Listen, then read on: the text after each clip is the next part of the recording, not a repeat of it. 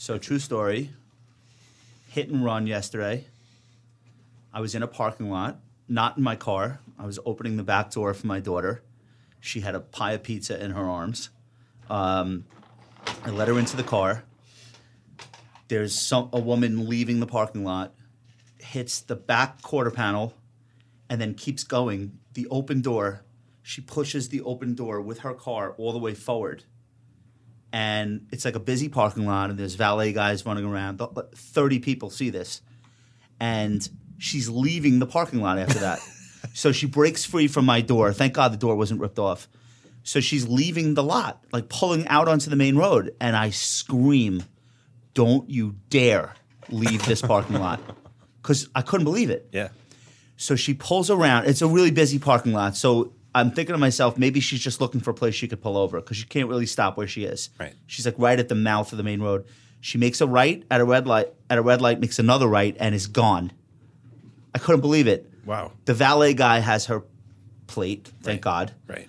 But like a million people witnessed. I can't believe she would leave. It seems crazy to me still. Older lady, younger? She's a little bit younger than me, it turns out. I don't want to say too much, but it turns out. So I call the police. Police come. As I'm giving him a statement, his radio starts going off. He said, hang on a second. He takes a call. She caused another accident 8 blocks away. Must have been panicked or I don't know. But so he leaves. The cop, he goes, you stay here. I got to go see what the hell is going on. He comes back. Another cop comes back. He's like, you're lucky. Considering the damage to your car and nobody's hurt, you're lucky because the other thing that happened does not look good. So first time for me. Yeah. I've been in car accidents before, never like really bad ones, but I've never seen somebody flee the scene. No. This is wild. And especially with your kid in the car. I mean, the whole thing was, and my wife was, the whole thing was nuts. So we took it to the collision place today, and like, it's Geico is her insurer. I'm not worried about it. She should be worried, but the guy's like, look, here's the deal. I'm not taking your car drives. It's just your door. Don't use that door. We're gonna order the door. But I'm not taking your car until I have the door because it could be 6 weeks. right. So let me get this straight. Some asshole hits my car and I have 6 weeks now without a – he's like, well, that's not the bad news. The bad news is it might take us 6 days to fix it once we have all the parts. And so you're going to have to get a rental. And the insurance will cover the rental, but still. You know, but again, relatively speaking, could always have been worse. So Crazy. You could be Peloton. So my friend's an insurance broker in addition to my own insurance broker, and he's just telling me like what to do, what not to do. He's like, don't let your insurance company see the car in your driveway. Make them come to the shop. Like make them actually talk to the guy that's going to fix it. You know what I mean? Like little things like that that you might not be aware of. Wow. So this is a whole disaster. But thank God. That sucks. Thank God everyone's okay. When was your last car accident, Eric? Let's get deep. That's probably. I had like 2, like when I turned 16. 2 drinks? Two accidents within like 6 months after getting my license. 16, that's a rite of passage. Yeah. I had one at 17. Yeah. Okay, bad or? I took out a mailbox on my parents' road. Okay, that's federal offense. In Canada, probably. Yeah. It probably is. But yeah, I was. But fortunately, nothing major since. But that's. I've had this. You know, someone banged into me. You know, not serious, but I was told like, oh yeah, there's the China parts shortage. Can't get a new bumper for 3 months or something like this. Yeah, it's just the day and age that we live in, where a mechanic's like, don't bring me the car. Right. I know. Like, I don't want to sit with this thing. I don't want to sit with this thing in my parking lot for the next month and a half while I wait for stuff. So, what was I going to ask you? Do you remember the restaurant we went to in Canada? Canoe. Canoe. That was awesome. Yeah. I'm thinking about taking the kids to Toronto. Should I go back to that restaurant, or where would you go if you were visiting for 2 days from out of town? Well, my favorite restaurant in the city is this Italian restaurant called Soto Soto. Okay. Where, you know, it's usually like a popular place, like during the film festival, all the Yeah. celebs go to it and stuff. But it's great food. And Okay. It's just Like real Italian. yeah. It's just it's like from Rome and just always good, always high quality. So Okay. I'll get you the. How long have you been a resident of Toronto? Is that the part of Canada you were always from, or did you move there? Well, when I took out the mailbox, Yeah. it was like 45 minutes north of Okay. Toronto. I grew up on a farm Yeah. just north of the city. Are you taking notice of how I'm pronouncing Toronto? Like I'm doing it right? I'm not saying Toronto. I'm saying Well, Toronto. yeah. Don't people say Toronto? Yeah, Or did yeah. make Well, that I think up? the Toronto? I think the locals, the ones who drink a lot of Tim Hortons coffee would say Toronto. Toronto. You know, All right, I'm not going to go that just- far. But I don't want to culturally appropriate. I don't want to go that far. But I'm doing pretty good, right? yeah, we won't go down. We won't talk about out and about and all that Okay, stuff. okay. like that's got its own Canadian. Fair. Yeah, Style. yeah. Fair enough. Fair enough. The big thing in Toronto right now is carjackings.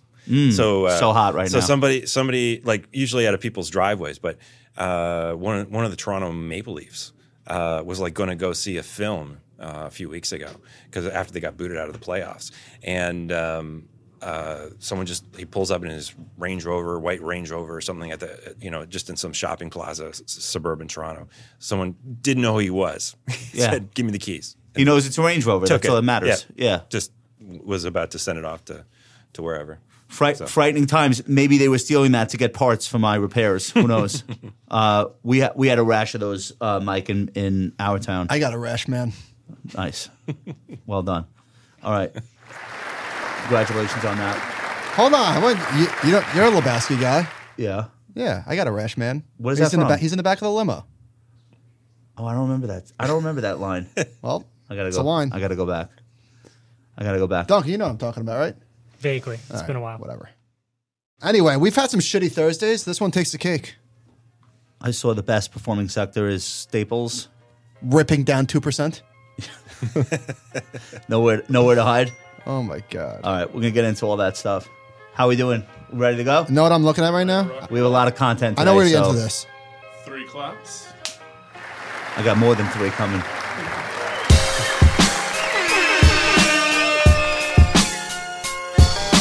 Welcome to The Compound and Friends. All opinions expressed by me, Michael Batnick, and our castmates are solely our own opinions and do not reflect the opinion of Ritholtz Wealth Management. This podcast is for informational purposes only and should not be relied upon for any investment decisions. Clients of Ritholtz Wealth Management may maintain positions in the securities discussed in this podcast. Today's show is brought to you by Direction. We're highlighting the Direction breakfast commodity strategy. So what exactly is in BRKY? It's corn, it's wheat, it's sugar, it's hogs. It's basically whatever you put on your breakfast table. So the ticker is BRKY if you are interested in learning more. Canadian edition of The Compound and Friends. My friend Eric Jackson is here. Eric, say hi to everybody. How's it going? See the high energy that I come into the show with? We need you to mimic that. We need you. No, I'm just kidding. All right. I'm so happy that you're here. It's actually a perfect week for you to be here. Perfect period of time for you to be here because the most volatile, wild parts of the market are the parts that you know best. Right. I think. Right? Okay. For better or for worse. Right? Okay. Exactly. Absolutely. So thank you so much for coming. Are you staying in New York all week? No. Okay. Just blazed in? Just for the day. Oh, that's awesome. Just for the day. All right. You get anything else done today? A little bit. Okay. But not much. Not much. All right. You had some rain here this morning. So. No doubt about it. All right. Well, I came to you. I froze my ass off, so we're even. All right. And Michael Batnick is here as usual. Michael, how are things? Not good. Not good, Bob. Okay. Fair enough. We'll hear more in a moment. Duncan's in the house. John's here. Nicole's here. Guys feeling good? Yeah. Yeah. Duncan's got the backwards hat thing again. Is that because you're looking into the lens of the camera? Or is that Looking into the viewfinder, yeah. or is that an affectation? It's the viewfinder. It's the mainly. viewfinder? Yeah. All right. We'll roll with that. All right. First things first, we wrote a really nice introduction for you. So I'm going to deliver that. And you could just correct me or react to it. Okay? All right. Eric Jackson, PhD, which we'll get to in a minute, is the president and portfolio manager of EMG Capital Limited. And you started that in 2017. So 5 years? That's right. Okay. EMJ is a Toronto-based hedge fund focused on fundamental long-short analysis on companies where technologies, products, and or business models are undergoing change and innovation. Let's stop right there. You've been at this a long time, and you've been following innovative technology companies way before 2017. What was your entree to the space, and what made you fall in love with it to the point where I guess you're doing this, 20 years or so? Well, 20 years ago, I was doing a PhD at Columbia. Right. And everybody I didn't know it when I applied to this program, but you're supposed to go on and be an academic at a business school. Yeah, I could tell like within a year or two that wasn't for me. Okay. But that was in the middle of the .com era. Yes. And that was crazy times up at Columbia, because usually the people who go to Columbia Business School, they either wanted to be bankers or work at McKinsey. And that was the only, it probably rivals whatever 2020 or first half of 21, where people just sort of lost their minds, and they were like, "We're gonna be rich." Yeah. And I remember Fred Wilson would come up there and change the he's like, world "We're changing and the get world," rich. and the audience, like the students, would jump up and yeah, man, that's what that's what we're gonna do, Right. And so it was nuts. So I drank the Kool-Aid at the time, and so. My father-in-law said, "Hey, I got a friend back in Toronto who's starting a software company. They're doing this like voice recognition stuff." And Is that learn out in Houseby? It was sort of like a company, in that space, but they were doing the software. So they were kind of doing like Siri or Alexa before. Yeah. 20 years before it really Right. hit the main, the big time. But back then everyone was saying, "Oh, this is going to be the next big thing. You're just going to talk to your phone." We didn't have smartphones back then, so people were like texting on their flip phones and stuff. So if you could just talk to your phone, was supposed to change the world. And luckily, I was lucky because it turned out to be a real company with real technology, so it stayed in business. And the first real venture capitalist that put money into us back then, the company was called Voice Genie, was actually their headquarters are just across Bryant Park from us right now. Wow. It's this firm called Insight Venture Partners. Okay. And now they've raised like 11 funds or 14 funds and multi-billion dollars each fund and all this. But back then there were just two guys from Goldman Sachs, young guys. The main partner is this guy named Jeff Horing. And he had this vision for investing in technology. And so just working there, meeting Jeff, meeting other people in the industry that I was, I didn't meet many Belgians who were with Learnout and Houseby at the time. Okay. But That's there where was they were like from? Okay. there was like Tell Me was like the big I remember Silicon I remember Nuance. Nuance, yeah. Learn Out and Speechworks was a company up in Boston that was doing the same thing as Nuance. This company, Tell Me, was like the belle of the ball in Silicon Valley. They'd raised all this money. And anyway, amazing people like at all these companies. And so many of which I've stayed in touch with to this day. And they've gone on to like amazing things. But that got me, bitten by, technology. But I'll never forget going through those, obviously the .com bubble crashed, right? Yeah. And I signed my employment agreement in March of 2000. I remember going home and listening to the AM radio that NASDAQ. You might have actually caused it. Now that you're telling me stuff. this. Right. But the wild thing is that everyone now is is like, oh man, this is the worst market ever. When's it going to bounce back and all this? I'll never forget from that period. It was like it wasn't just like the end of 2020 came and everyone's like, well, 2021, things got to turn around. It's been like 9 months of this stuff. Yeah. And then like it goes all year, and then 9/11, and then you get to 2020 or whatever, 2002. Oh, this has got to turn around, and it just went on and on. Things didn't really turn around until second half of 2003. Yeah. And it was just like you're sort of like Night of the Living Dead, just walking through this.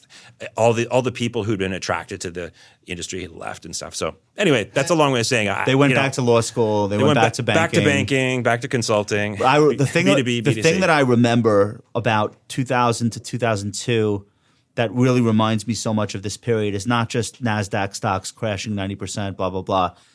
But to your point, like you have the .com bust, and people forget it was not just .com. It was also on a parallel track. It was wireless.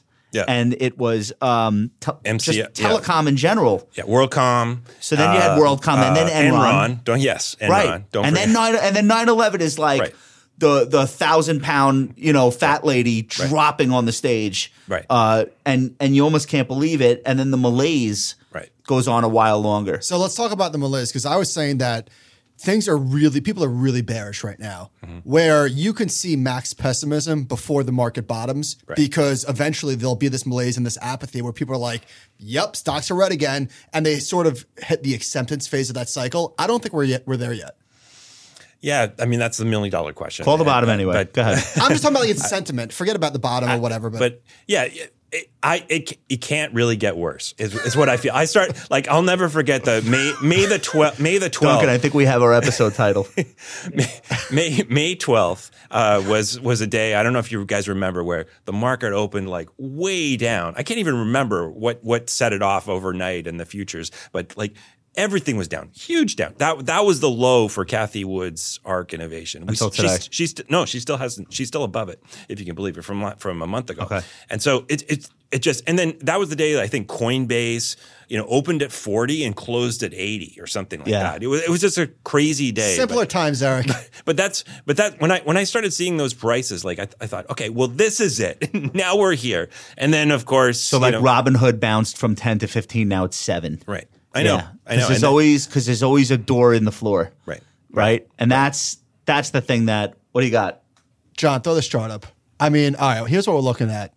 We're looking at shit. Square, DocuSign, Zillow, Coinbase, Robinhood, and Peloton.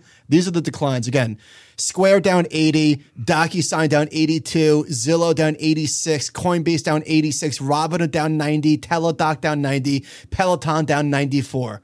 Holy These prices shit. for the companies that were public prior to the pandemic, these prices are now all not just below pre-pandemic, but significantly, as though all of the new customers and stuff they sold over the last 2 years just doesn't matter. We might crash through their last private round of financing. What did Robinhood raise at in 2020 when they had the public shitstorm? They raised money. I don't know what valuation was, but they're $6 billion right now. It can't be that much lower. Right. Yeah, I think they have more cash than market cap is what I read. I know. They're worth more dead than alive. I tweeted that out yesterday, and this my old friend who's a great investor said, "Yeah, that's true, but it doesn't mean they're a buy. It's not it's not unencumbered cash, right? Yeah, exactly. It's cash that's spoken for, right? Yeah, it's very very big difference. So I wanted to start with this. Now, what's going to happen next is you're going to start hearing people say growth investing is dead if they're not already saying it. And this is now my third or fourth go round, yours too, in this kind of cycle. Right. But you're going to start hearing people say there's no reason to ever give these companies money based on their prospects 5 years from now. Like, why would anyone ever do that again? Why would anybody ever look at anything other than cash flow? Total addressable market as a metric for valuing stocks is a joke. Price to sales is dead. Right. So that we'll go through that, and maybe that lasts a year or 6 years or whatever, however long that has to happen. But that's like that train's never late. That's right on time. Mm-hmm. So I think I don't know. Are you hearing people start to talk that way, or not quite yet? Oh, for sure. I mean, you turn on CNBC now, and everybody wants to talk about energy stocks. Yeah. And, I wonder why. When was the last time? Maybe 10 years ago that people were talking about energy stocks. Yeah, Schlumberger is super exciting. Yeah. So, growth is out. Energy's in. Everybody wants to kind of recency bias. Just keep. Plow into whatever's worked for the last. But a lot of that is career. A lot of that is survival. Yeah. If you work in the markets to some extent, I know you're supposed to not do this, but let's talk about people as they really are, not how we wish them to be. To some extent, part of your job is not just beating the market, but staying employed. Right. And you have to go where the money is being made. Mm-hmm. Like everybody, to some extent, people that have been around for 30 years maybe don't have to. People who have been around for 3 years, they have to talk about what's working. Because otherwise you don't keep your job. Well, people are fiduciaries to their shareholders and their families. Right. Yeah. Right. Exactly. So you have to expect. Yeah, I feel like you have to expect some of that rubbernecking. Like, oh well, what is going up? Can we sell that? Right. So okay. So I think there's gonna be some element of that. How long do you think the pessimism has to run its course before people are willing to look at innovation again as something that they get excited by as opposed to being afraid of? Well, this pullback is unlike any other that I can remember in tech, specifically since .com. But the malaise isn't as deep as it was back then, because I think you still have people that are saying, well, it'll come back. It's only been 6 months That's of what I'm this. saying. Yeah, We just right, started. right. Just started. All right. But compared to every other pullback, like you remember the Q4 2018 pullback when people were like slitting their wrists and begging Jay That was Powell kind to of bad. get- That was get 40. more. But this is like 90. That was also market wide. This seems, Right. this is market wide now, true, but this seems very specific to tech. And you only see charts like that in the market amongst like not just tech, because it's not the FANGs that are doing that. It's Consumer discretionary. It's the biotech. smaller growth. It's Yeah. biotech. It's smaller growth. Whatever, profitless tech. People like to call it now. To that point, Microsoft, Apple, and Google are each down 30. Amazon's down 45, but I don't know if you would bucket it necessarily with those names. But Netflix is down like 75. Yeah. Yeah. Netflix has fallen out of the acronym over the course of the last year. And now they're no Tesla's longer finally a FANG. Tesla's finally taken it on the chin. That had held up relatively well. That was fast. Now it's down 50. Yeah, I think I saw on a chart yesterday they're still positive for the year. Maybe not after today, but Right, but then if you look at GM has gone from 70 to 29. So it's not like you did yourself any favor being like, well, I'm a value investor, so I'm in GM and Ford. You're as beaten up for doing Worse. that Dude, they're as down, Tesla. They're down, GM's down 53. right. And so when will they come back? I think they always come back to growth because The investors.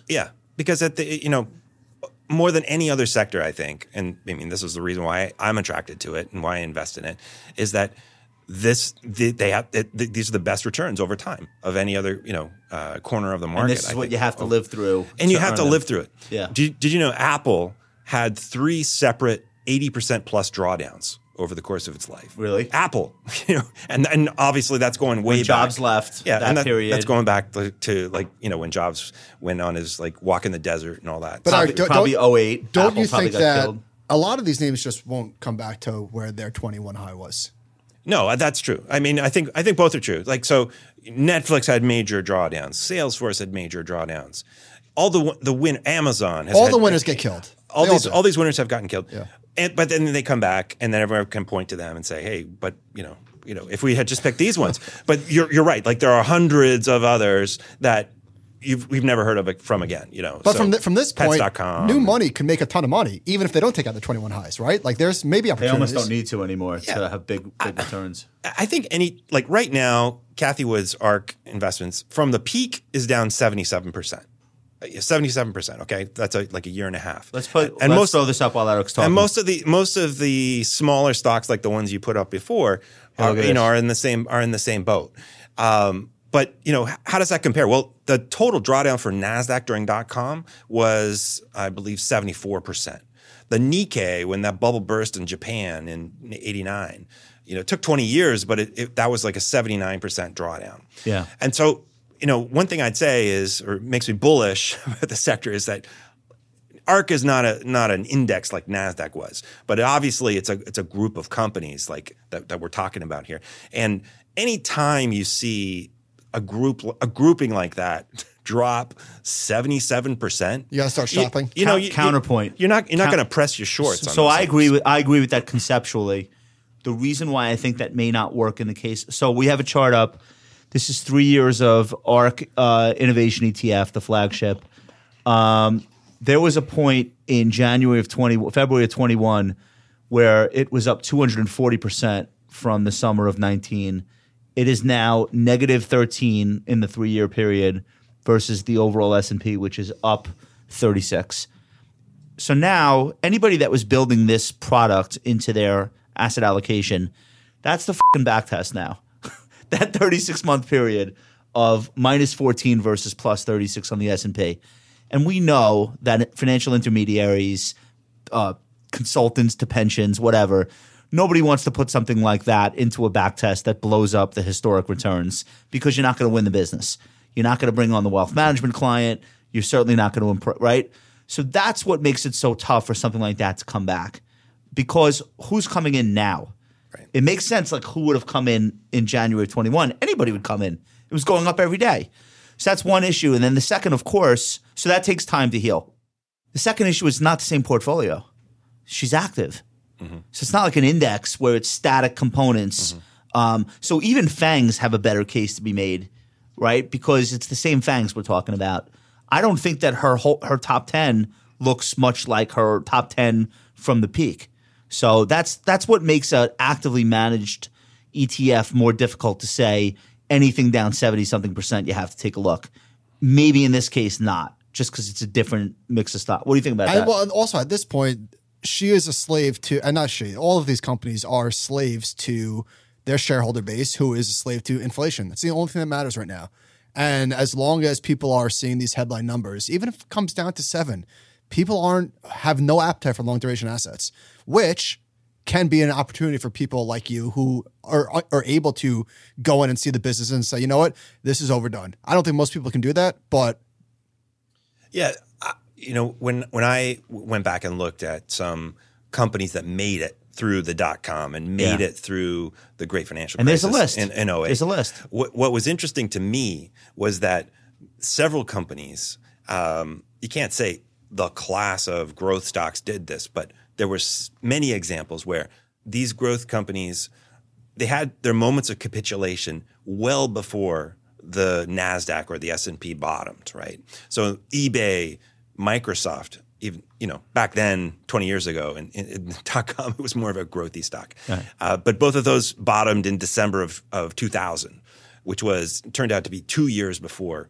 the NASDAQ. So they stopped going down before the overall market. Amazon bottomed the month after 9/11, which was a year before the rest of the market bottomed. So oh, wow. My point, and you had like in the 2008, Google, Netflix bottomed in October, November of 2008 versus the rest of the market in March. Right. So my point is that I think you want to look for moments of like panic. This is it. When on individual names we're there that you like, we're there, and then look to add to those opportunistically. Some of the companies that have had the biggest rebounds out of those crashes also used it as an opportunity to slaughter a lot of sacred cows, get out of a lot of underperforming businesses, do it under the guise of, look, we're doing what we have to do to survive, and even making big business model pivots. Obviously, the Microsoft of 2010 was nothing like the Microsoft of 2000. Of course, Office and Outlook were still part of the mix, but they had already been reinventing for a decade by the time that stock started to approach old highs. I think part of the problem is that some of these names just got so outrageously expensive. For example, Shopify is obviously a great company, but the price to sales ratio ran up to over 60 times. That's the Amazon of Canada, so be respectful. No, I am being respectful. So Shopify is it? No. The stock price, what? Yeah, well, I think 6 months ago, it was the biggest biggest, Canadian company by market cap. Yeah. It was surpassed the Royal Bank of Canada. So one of the biggest e-commerce companies in the world was trading at over 60 times sales. Mm-hmm. Now it's down to 8 times. So maybe investors are overdoing it on the downside. But this stock is now at the same level it was prior to the pandemic. And I'm guessing that the business is 3, 4, 5 times larger than it was pre-pandemic. Oh, for sure. And the stock's at the same price. Yeah, for sure. Like I full disclosure, I added some yesterday, and because I was just finally somebody's buying something. I was looking and saying, this stock went public. First, it went public in Canada. I think it was in 2015. Nobody had heard of it down here. Nobody up in Canada had heard of it. Yeah, and it traded only up there for the first couple of years, and before it listed down here. And right now, it's sort of as cheap or cheaper than it was just in the early days when nobody had ever heard of it back in 15 or 16. I don't know if you remember this. Hold on. You told me, I think it was you, who said the worst thing you could be is the largest market cap in Canada. Is that you? Might have been me. That's definitely gone around. RIM, Research in Motion, the BlackBerry, Nortel, Valiant. Yeah. Oof. Yes. Like you never want to be the biggest tech stock in Canada. The kiss of death. Very bad things happen right so afterwards. So this had a market cap of over $200 billion when it peaked in November. It's now down to 38. Yeah. I mean, could it go to 30? Sure, but sure. Yeah. But yeah, and so that's why I bought some, because and there are other names like that where I say, yeah, I don't know when it's going to bottom. It could be 6 more months, it could be 8 more months. But what's interesting about Shopify post-pandemic, there's still a lot of business to be done. The comps obviously are harder because the growth numbers from 20 and 21 are crazy. Mm-hmm. So you had that. But now, if you also have a rapidly decelerating consumer appetite to just buy things, like in general, forget about the comps.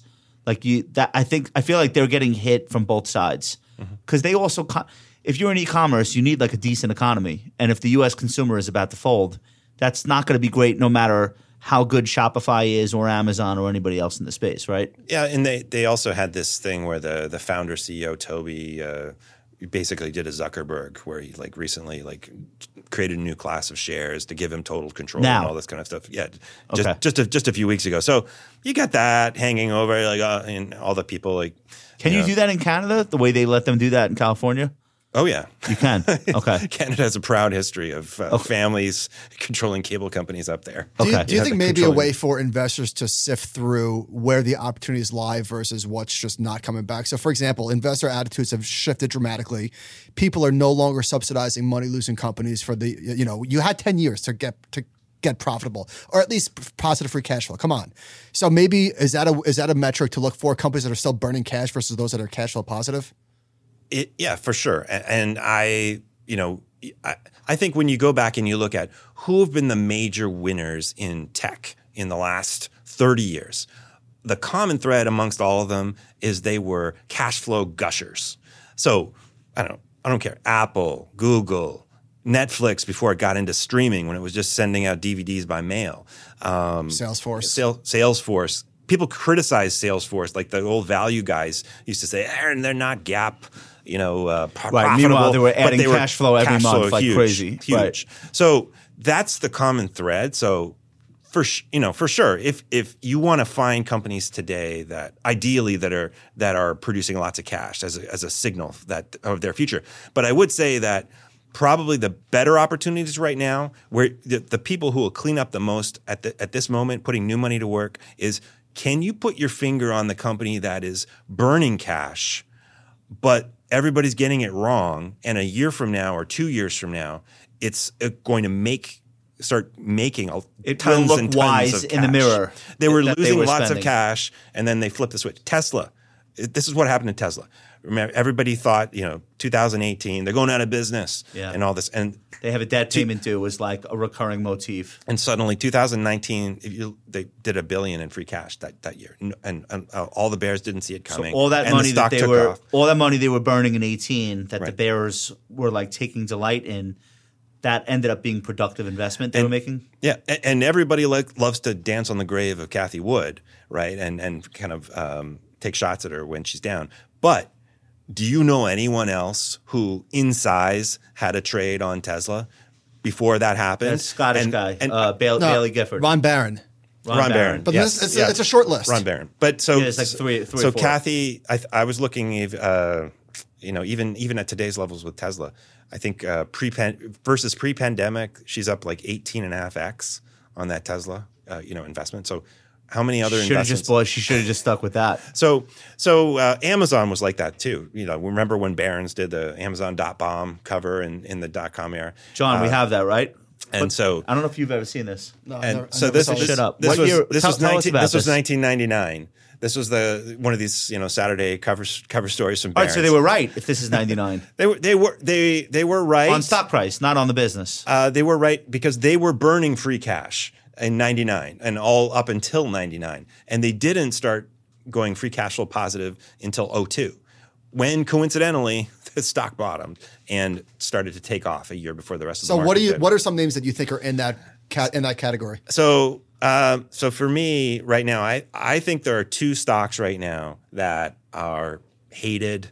If you go on FinTwit, the majority of people tweeting about them are saying they're going out of business. That's your first mistake is going there. No, dude, But go on. every stock is hated. So let's have it. Yeah, everyone hates everything right now. I'd say it's Carvana and Open Door, right? Okay, Spicy. those are the All right, two. give me the case for Carvana. All right, so Carvana is one of the biggest stock debacles of 2022, and that's saying something. That's got to be a 90. Last August, I What's think that? they A were father-son founded that. Yeah, exactly. And they like personally lost like Billions. tens of billions or something. I don't know. It's down 94. I don't know. That means 94%. Yeah. Give it to me in points. 358 last August to $20 today. Holy Oh my shit! God. And there was a story. Now this is hold on. This is leasing used cars or buying used car. Which is it? Buying used cars. Buying a used or car buying or online. leasing. Basically, they've built these coin-operated dealerships. Oh, yeah. Right? Are they Where- building one on the Meadowbrook? Do you see that thing going up? No, I hope that's not it. I think that's what it is. Do you know what I'm talking about? No, It looks yeah. like a giant Legos. They're like big vending Matchbox car. machines. It looks like a Matchbox car set on the Meadowbrook. All right, but you don't actually put a coin in. You do. Or you buy a coin and you go online. You buy the car online. It's sort of an online experience. But when and either if you're out in the sticks, Yeah. they bring it to you deliver on it a to you. flatbed. But they do send in you a front of your coin, car. don't they? For real. But yeah, if you're close, and part of the reason why they've been burning cash is they've been building all these Yeah, coin stop op with the vending coins, machines. maybe. No, it's because the So coins are just made of sell the palladium. cars. The coins are made of palladium. Oh, look, Josh, no, All right. they, Yeah, there it they is. are building that. Yeah. So is this so this is for marketing purpose? Well, you go there, you buy it, you stick your coin in, and cars start moving, floors start coming. You know, the car All right, comes so that's down, a 30-second and you drive it experience. away. It's probably very exciting, but is that worth structurally? I don't know. Part of me feels like the maybe Bears that's would good. say they've never made money. They've spending all their money on these stupid machines. What's their competitive advantage? But the fact like is Hot Wheels The for fact adults. is Yeah, Hot this Wheels. was a darling amongst all the top growth tech hedge funds. So what happened? And They started taking Bitcoin instead of the regular coin. inflation happened. I want to get out of long duration assets happened. Cars. No cars happened. Cars Can't get cars. Perfect storm. They went from like this used cars are worth more than new cars to like the world is ending. CEO came out as a Trump guy. No, I just made that up. All right, so they had a perfect storm. It's Right. like a terrible environment for them, but they continue to invest. They're continuing to invest. They're cutting costs. They're cutting headcount.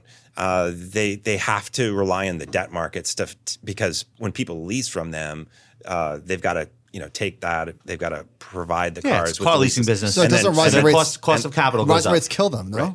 Well, it makes it a more difficult business for sure. But so are they going to die? They've never made money. Yes, they have a great brand. People love the experience of buying the cars through them, despite the hokiness. Do they get of a the- lot of? Have they been around long enough to be able to definitively say that? Do they have repeat car buyers? They're if you do a cohort analysis of people who Yeah. bought with them and what they've experienced through different years, the engagement has been great and people have been very satisfied from a net promoter score and all this kind of stuff. And they've got a lot of adjacent areas that they could expand into. they do service? Swimming They built pools. they built this footprint across the country of all these coin op machines. They can get into new cars. They haven't been in new cars to this point. They can get into fleet management. It's kind of an So easy what's the expansion. other stock you said people should short? Open Door. Oh, So, another one. Okay, let's talk about this. Open Door is sort of buying your house from you instead of you putting it on the market. Go online. Yeah, Here's which my. Zillow threw in the towel. iBuying. They said basically It's we iBuying. can't do it. They said that. Yeah. So they basically left the market to Open Door, and so That's wild to me. That one company gets completely out, but that wasn't their core business. No. This is Open Door's core business. this They is- better be good at they it. They started it, doing this in I think 15 is when they got founded, and the last couple of quarters, surprise, they've been free cash flow positive. Now it hasn't been a huge positive What's the because stock? How much is the It's stock down, there? it's down 87. So this is interesting. Redfin, Zillow, Open Door, all crushed. Hottest housing market of all time. Not of all time, but hot, very, very scorching hot. Is real estate like undisruptible? Is that what we've learned, or you think they have a real opportunity? Because I think the broker, the whole process sucks. You would think that there's an opportunity, but maybe it's harder than it looks. I think it all comes down to math and algorithms and how much risk they take. Because basically, they're buying homes, and then those homes are sitting on their balance sheet for a couple of months before they unload them to somebody else. So if you're not good at setting the right price and throws knowing everything else that happens and knowing after that off. you can get Yeah. that 2 or 3%. So Zillow bips. lost $50,000 on every house on average. I forget what the number was, Right. but one of the stories was that like things that they can't pick up in the algorithm is we've got a dog that won't shut up in the backyard. Right, that sort of stuff can't be picked up with a machine because they don't know what it's. They're So not. that made the house harder to resell, and the local brokers would say, the local realtors would say, we could have told them that. Right. Yeah, it's a classic John Henry man against machine story. Yeah. But And if you that- get and- scale, maybe it'll work. Well, and that's been the criticism against Open Door all along. Was this a Chamath Yes, SPAC? Chamath It was a Open Door. Chamath SPAC. Yeah. Is he still there? Is he still No. involved? No. He cashed out completely? Okay. No, he's So moved on. Is that one of the things that was hanging over the stock, though, or? I don't think it was Sure, that. it helped in the beginning. No, I don't think It was a hot SPAC. I think Yeah. people I think people soured on SPACs, so that hurt it. I think then people soured on housing, and that hurt it. And so these Now people have soured on everything. now since the Fed made their announcement, like all the home builders are like way down in the toilet. Home builders is down 7% today. Oh, Yeah. does Good times. this trade with? Should it trade with home builders It at should- all? Though That I makes don't no think sense I don't to think me. it should, but it is right But it now. is. So like that's the way it's trading right now. So even if we go into this nuclear winter period for the next 5 years, let's say, Yeah. in some ways, Open Doors, value proposition is even stronger because what they're saying to people is, Get out now. we'll give you cash now. We'll get you out right now. Yeah. 3 days you can have cash, not 6 weeks, not 6 months. And we'll tell you this is what you're going to get. Does Wall Street value this in part based on the values of the homes on their books, or they're not meant to keep these homes that long? They've done a good job of churning through them. Because I say, don't forget, they'll give you cash now, but then they also have something to sell into a down market. Mm-hmm. Like they have to sell the house. Yeah, I don't think they can hold well, it. I think that's probably why the stocks. They should just call BlackRock. No, I'm kidding.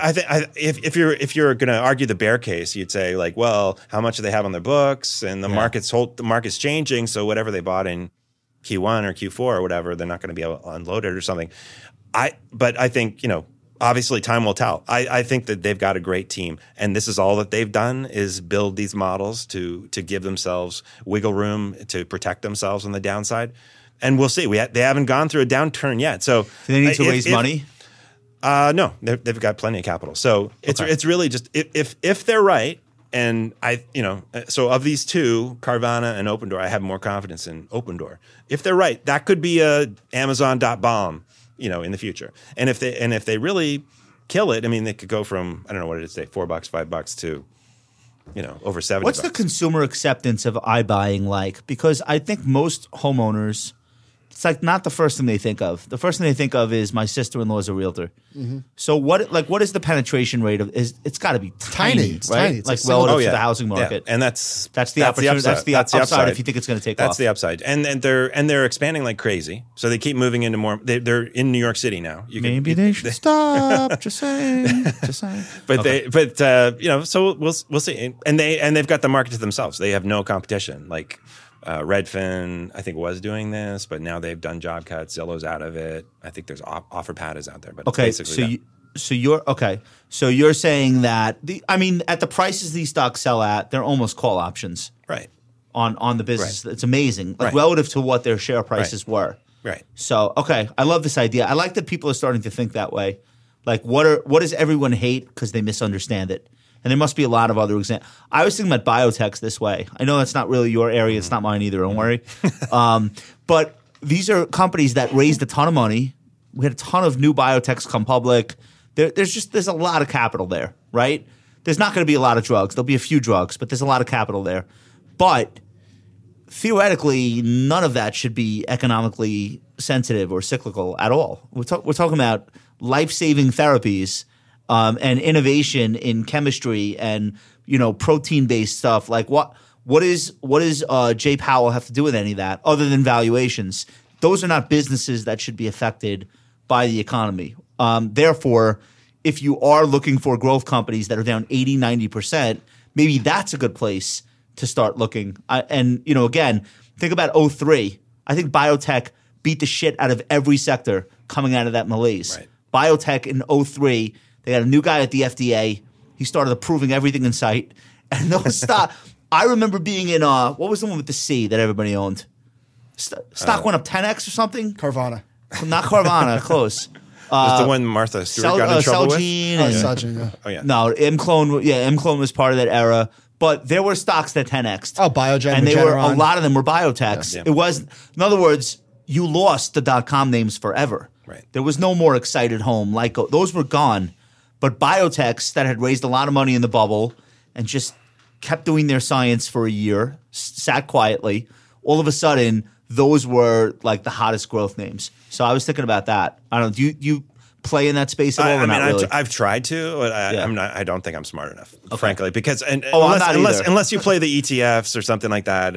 What I found is that how am I supposed to judge whether this thing gets phase one? You got to take the drug yourself. That's really the only, in my experience. Eric, did you listen to Oswald the Motorin with Patrick O'Shaughnessy a couple weeks ago? No. So I want to get your take on this. They were talking about what's going to be what's discretionary, like how does discretionary spending get affected by inflation? He said the money we spent. This is Demoterin. He said the money we spend now is on things we didn't have 40 or 50 years ago. We don't know how discretionary or non-discretionary your Netflix subscription is. We're going to find out very quickly. So much of our market cap comes from companies that provide products and services that weren't around 30, 40 years ago. I agree with this take. So we're going to find out how inflation plays out. Are you less likely to upgrade your iPhone if prices are going up 15 to 20% a year? Blah, blah, blah, blah, blah. Your thoughts? I think he's right. SaaS alone, in the GFC, there was no SaaS software that anybody was even talking about. I know it existed, but now we have 500 SaaS companies with 10 billion plus market caps that are making the case that everyone's going to keep paying these subscriptions. And we don't know. Maybe they will. I feel better about those kinds of companies keeping their customers because they're enterprise customers. And they're Salesforce, they're stickier. Nobody leaves. Yeah. And web security, Palo Alto, CrowdStrike, some of that stuff you actually can't stop paying for. Yeah. No, yeah. There's a big difference between that and Uber Eats or Netflix, my subscription. So enterprise is less discretionary. Yeah. Let's say. Well, if you've made that investment, you've invested a ton into Salesforce or whatever, you've trained people internally. You'd have to the switching costs are okay. It's so switching costs. Workday would fall into that category, or I mean, but there's a lot of variation, obviously in SaaS, and so you really got to drill into the details. But there's a lot of SaaS companies that came to market because they could and raised capital, but we're going to find that the smaller ones don't have the goods. But I mean, DoorDash is the first thing to go in a recession. It's so expensive. Do you think there's going to be M&A activity in that space? I'm going to ask you about activism in DoorDash? Later. No. In SaaS, in software, I just feel like there's too many. I don't know anything, but it seems to me that we had 1,500 IPOs in the last 2 years. There are so many publicly traded companies that maybe don't need to be standalone and work better as a piece of a larger entity. And we saw Slack get bought up by Salesforce. You think we'll see more of that? Oh, for sure. I mean, I think Microsoft, Adobe, Salesforce. I mean, those are going to be the obvious buyers. Are the valuations because none of these deals still, even at current valuations, would be accretive to earnings or anything like that. They're still expensive, even though they're down a lot. Or maybe not. Yeah, well, I have a friend of mine who lives out in Silicon Valley. He's just a venture capitalist, so he never looks at a screen. He's out there meeting his. It's always funny. When you go from the stress of watching your daily portfolio value to kind of meeting these VCs that just are just focused on I invest in companies. Yeah, we know those 12 years from now, my client, little my beach LPs volleyball.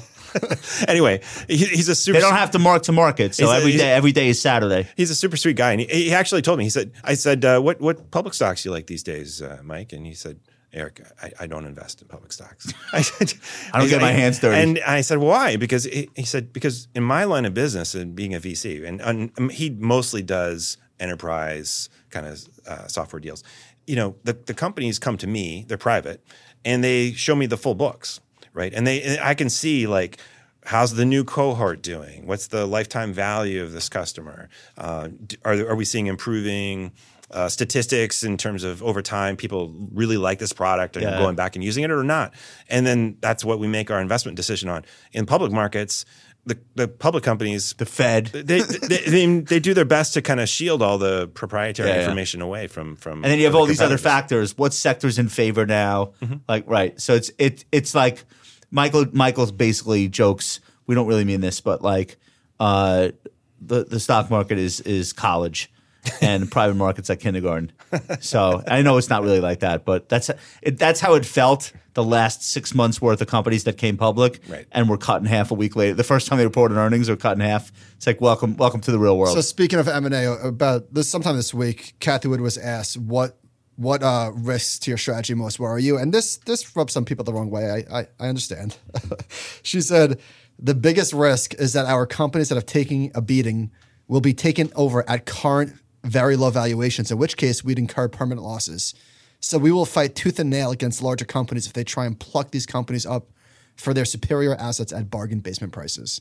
So in other words, she bought something at 50, it dropped to 20, somebody acquires it at 30, locking in a permanent loss for her. I guess that is a real risk, like kind of like a bond being called early or something.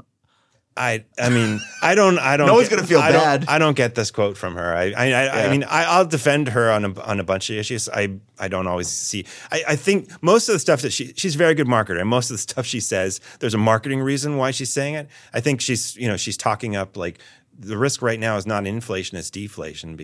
I think that partly because that benefits the kinds of companies that she goes after. So I got to think that this quote is something, it sort of shows her investors or potential investors that she's, I don't know. She's There's really like so much committed or value something. here that somebody else is about to come steal I mean, it from us. if Zoom, one of her companies, got taken out tomorrow for 150, she'd mark it up and think then it'd be a she'd huge use sigh of use relief. the cash and she'd invest it in some other Zoom, stock. Zoom actually recently became a bigger holder than Tesla. Zoom's a cash flow company. It's one I'd put in the quality tech cash flow company for sure. It's one I own. What's the problem with that? There's no differentiation. Google Meet is just as good. Well, everyone said that. I mean, I feel that that's true, but though. I feel like they're still the dominant player. People love the product, and they have other adjacencies they can get into. They're getting into kind of call centers and phone and more office software kind of stuff. So they're the What's the market cap on? What's the market cap? 30, I think. Is that it? Yeah. I mean, it got smushed. Yeah, it That can bought yet? went from 580 to 85. Now it's about 104 or something like that. Could Microsoft potentially just say, let's just make Zoom part of Teams and Zoom's just do this? Zoom's 30 billion. Why couldn't they get bought? Slack. What was Slack when it got bought? Slack was, I'm guessing, 20 Sorry, billion. Zoom has hundreds of millions of customers. Is that right? Yeah. Is that? It's like a very, very big number. I don't know how much they're getting paid by all those customers. Yeah, a lot of those are small, and they're less- one-person enterprises. But so what? But Yeah. their last report was a disaster. Their growth slowed pretty dramatically. Stock went up though. I think because it went because they I think they beat on revenue. they had big cash flow. It wasn't as bad as people feared. Oh, I wanted to ask you about this one. What about DocuSign? We're DocuSign customers. Everyone I know is a DocuSign. I know Adobe competes, but if you say to somebody the same way, let's do a Zoom tomorrow, it's the same thing. DocuSign's a verb. I'm going to DocuSign you something. I need you to sign it. 60 billion to 11. Oh This is my an 11. God. It's 11 billion on market cap. Let's buy it right now. They should. First of all, the CEO should be gone, and somebody should just step in here and fix and stop the bleeding. There's no reason for the carnage in that stock that I can think Are we of. going to talk about the activist investors? Where are We're they? going to do that later. We'll do that later. Yeah, What do you think about this name? DocuSign? Yeah, that's a good case study. Zoom versus DocuSign. Zoom is Same chart. Both verbs. But Zoom's always been a cash flow positive. You even think of before. what I'm thinking? DocuZoom? What's up, motherfuckers? You guys, what do you think? What if? I'd buy it. What if? They'll probably go right to zero. Okay. All right. So she did know the Tesla call. You're right. She is a great storyteller. The team that's unusual in their backgrounds. So what does that mean? She found really talented researchers, many of them from Twitter. Is that what makes them unique? I'm trying to figure out what's the unique part. I don't know. I don't know all the team. I hired half my people from Twitter either. Also, so don't. I'm not saying that as a diss, but is that what's unusual about it? Well, she's always been unusual. Before the Tesla call, before she made all the money and had all the success, people hated her on Twitter. Again, that might be FinTwit, but every time she'd go on CNBC and talk up Tesla, and she'd throw up big price targets for That's Tesla. That's what pissed people off. That's what made people. Eric, her mad. base case for her bear case, I believe on Tesla was a $2 billion market cap. Her bear case. That's not serious. Right? There's nothing wrong with being bullish, but to have a bear case at $2 trillion. Eric, you said that there's a little bit of sexism and ageism, maybe even if it's unintentional, in the mix here. You noted so. that Morningstar criticized her this April for being 66 and not having a succession plan. They don't do that with 66-year-old men that I'm aware of. That's true. I never hear about a 66-year-old hedge fund manager, for example, that how dare he not have a successor. Right. So I think there's something to that.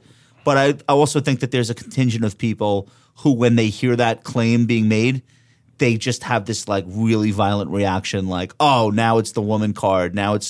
So it's really, really hard, I think, and she, to her credit, never does that. No, she never plays that. I mean, Never. She was asked point blank by Bob Pisani on it. I give her credit because, not that I think other people would do that, but it's like it's in the arsenal if you want to use it. You never really. It's always there. Yeah, to her credit, you do really. At least I've never really seen her address the haters, of which there's an army of them. Because you can't. No, I have some. Yeah, go ahead. I'm interested in growth tech stocks, probably for the same reason that she is. Yeah. Which is that, I remember when I started my fund, I said I was going to invest in technology. People said, "Oh yeah, you're going to invest in FANG?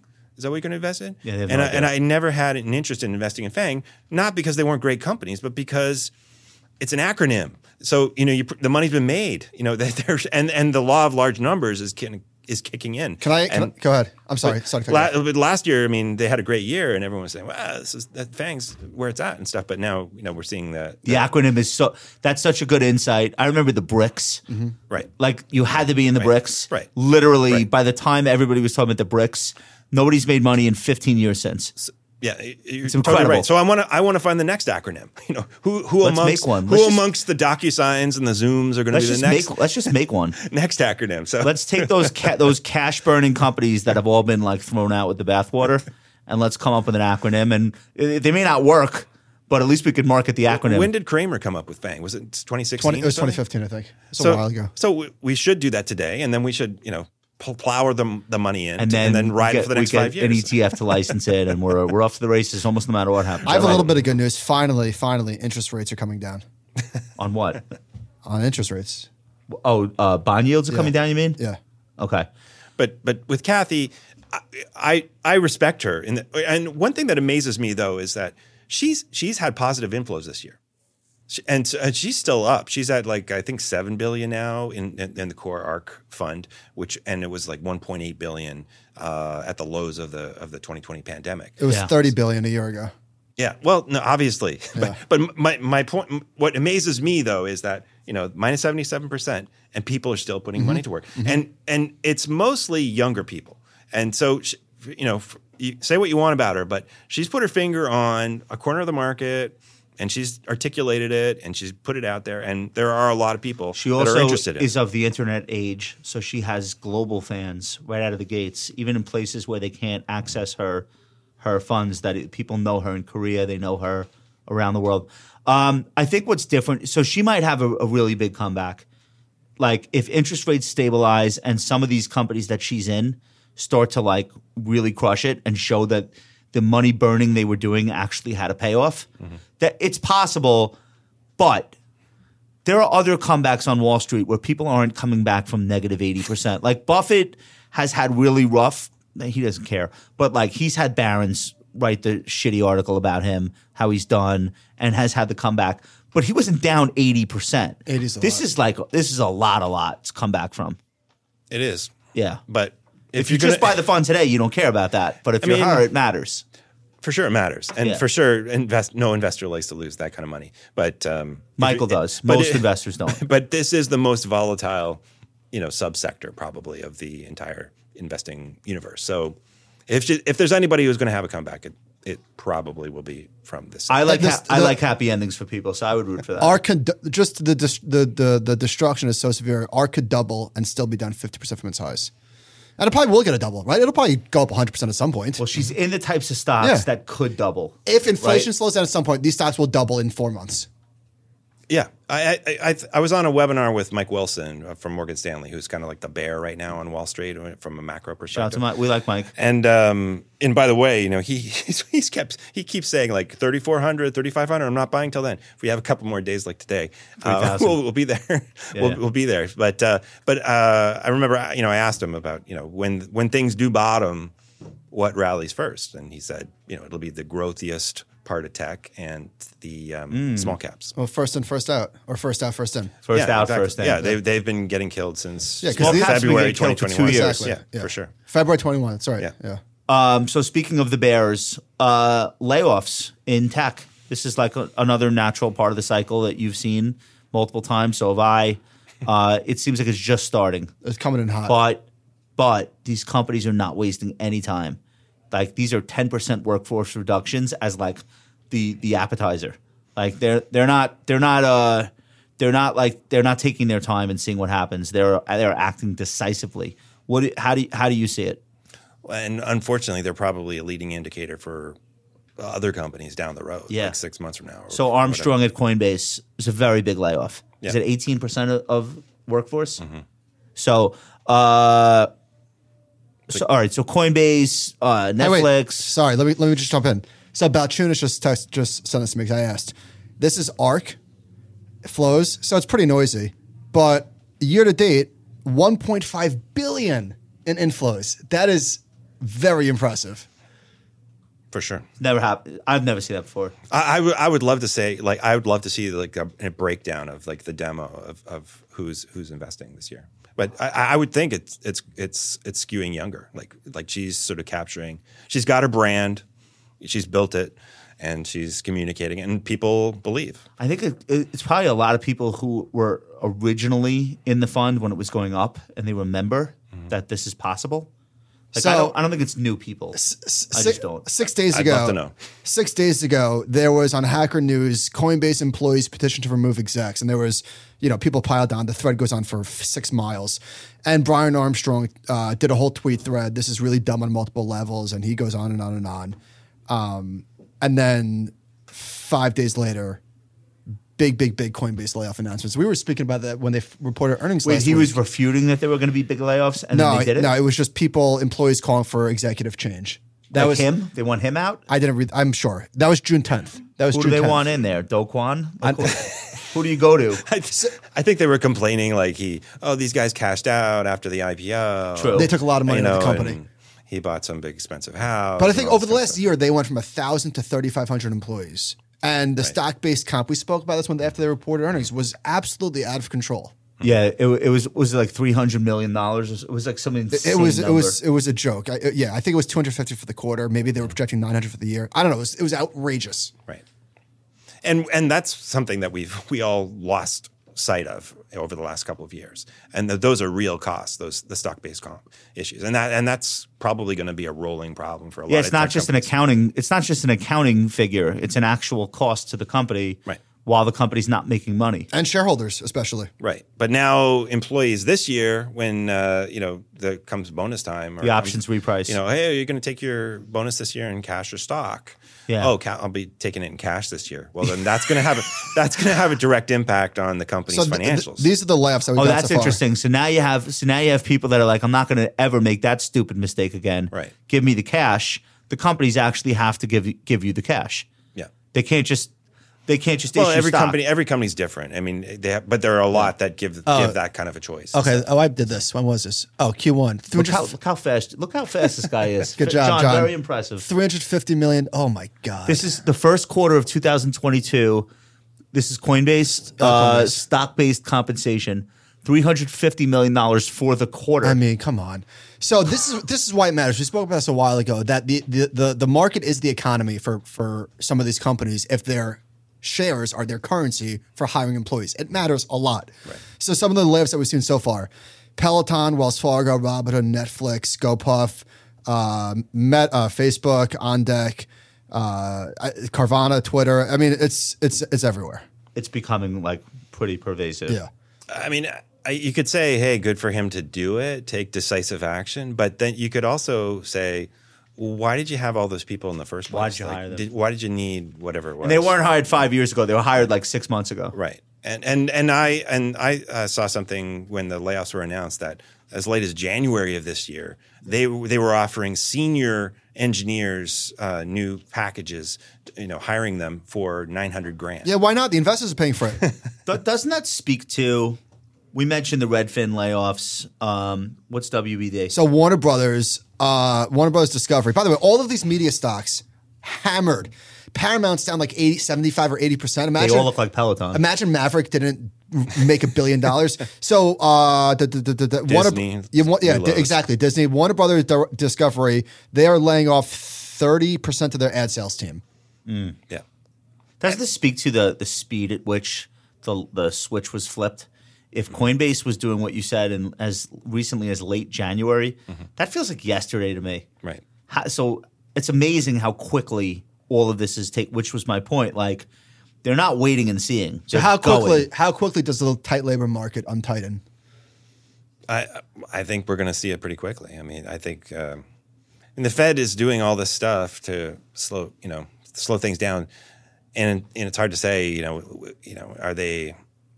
I tend to think like there's a lot of stuff would happen anyway in response to like all the stuff that's gone on this year, aside from the Fed, that's slowing things down. And so I think a lot of CEOs are just looking at how much cash do I have on hand, what kind of, what's my stock price, what kinds of calls am I taking from my investors, and they know that if they don't act, that they're going to be in some serious problems. When did Uber CEO come out and say, "All right, game changed, cash flow"? That was the first quarter. That was like 90 days ago, not even maybe.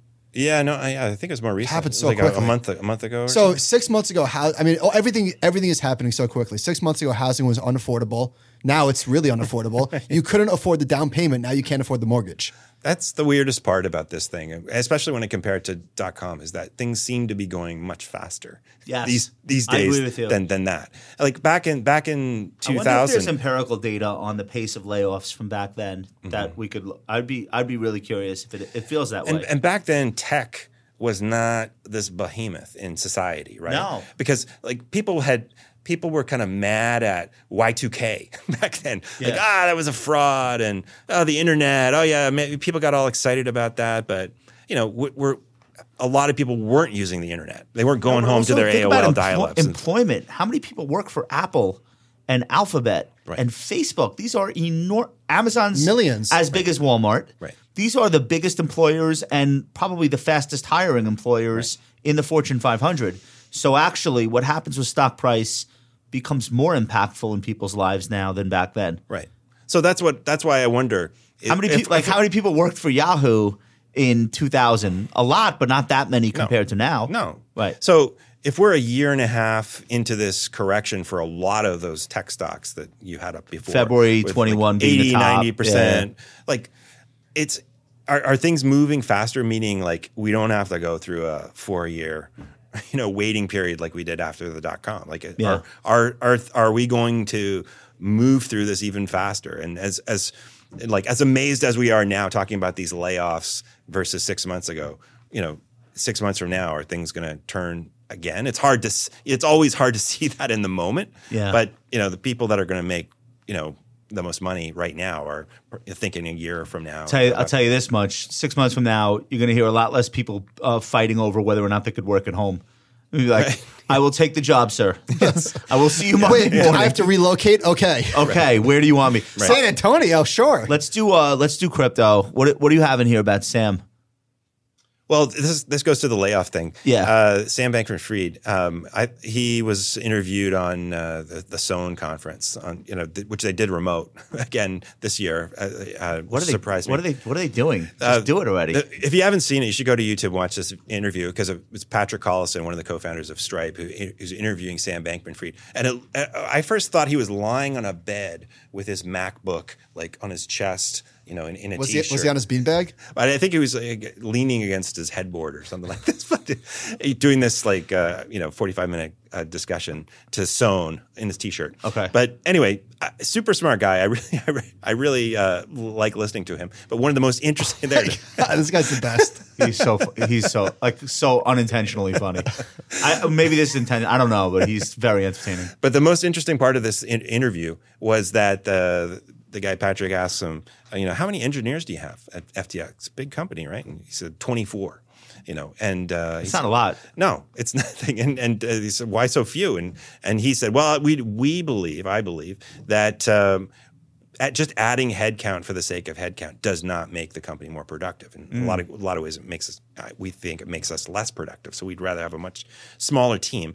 And he thought that all the companies like Google and Facebook and Coinbase, I'm sure he didn't name Coinbase, are overhiring basically, bloated, and it's also a status thing, right? Like, hey, I work at I work at Facebook. I'm part of this huge community or town or something that works here. So he said if he ran Facebook, he'd probably employ 10% of the number of engineers that That's they have. crazy. Yeah. And the So- job market will say, oh, thank God. We'll take them. We'll take a Facebook engineer right now. But part of that is also when you build a large company, you don't want to hear about things taking 2 weeks. So you're a senior VP of whatever bullshit, but you're like, I need this like next week. Right. You want a team of 30 engineers swarming that project. Right. You don't want to be told we have some people working on things and you're gonna have to wait for that. And you think like, hey, I'm Facebook. Why shouldn't This I is have Facebook. this team? How do we not get this? Get more people then. Yeah. Like let's solve this problem. But It's not easy. But then you got to train them, and you He got did a tweet thread on this the other day. I thought it was spot on. Just hiring is a distraction because training, and oftentimes people think, oh, I have so many other colleagues, it's somebody else's responsibility. The leaner it is, the more focused the team But what is. do you do? But what do you do? Listen, we struggle with this. Like we've been hiring like crazy. What do you do? Do you slow down the rate at which you're handling things for clients and employees from an engineering person? Like what is the drawback to saying I would run this leaner? Do you make your people work more hours and pay them more rather than having another body? Like because I'm trying to figure out how I can get more out of Duncan, candidly. Well, I mean, he was talking specifically about engineers, and so He's our audio video engineer, sir.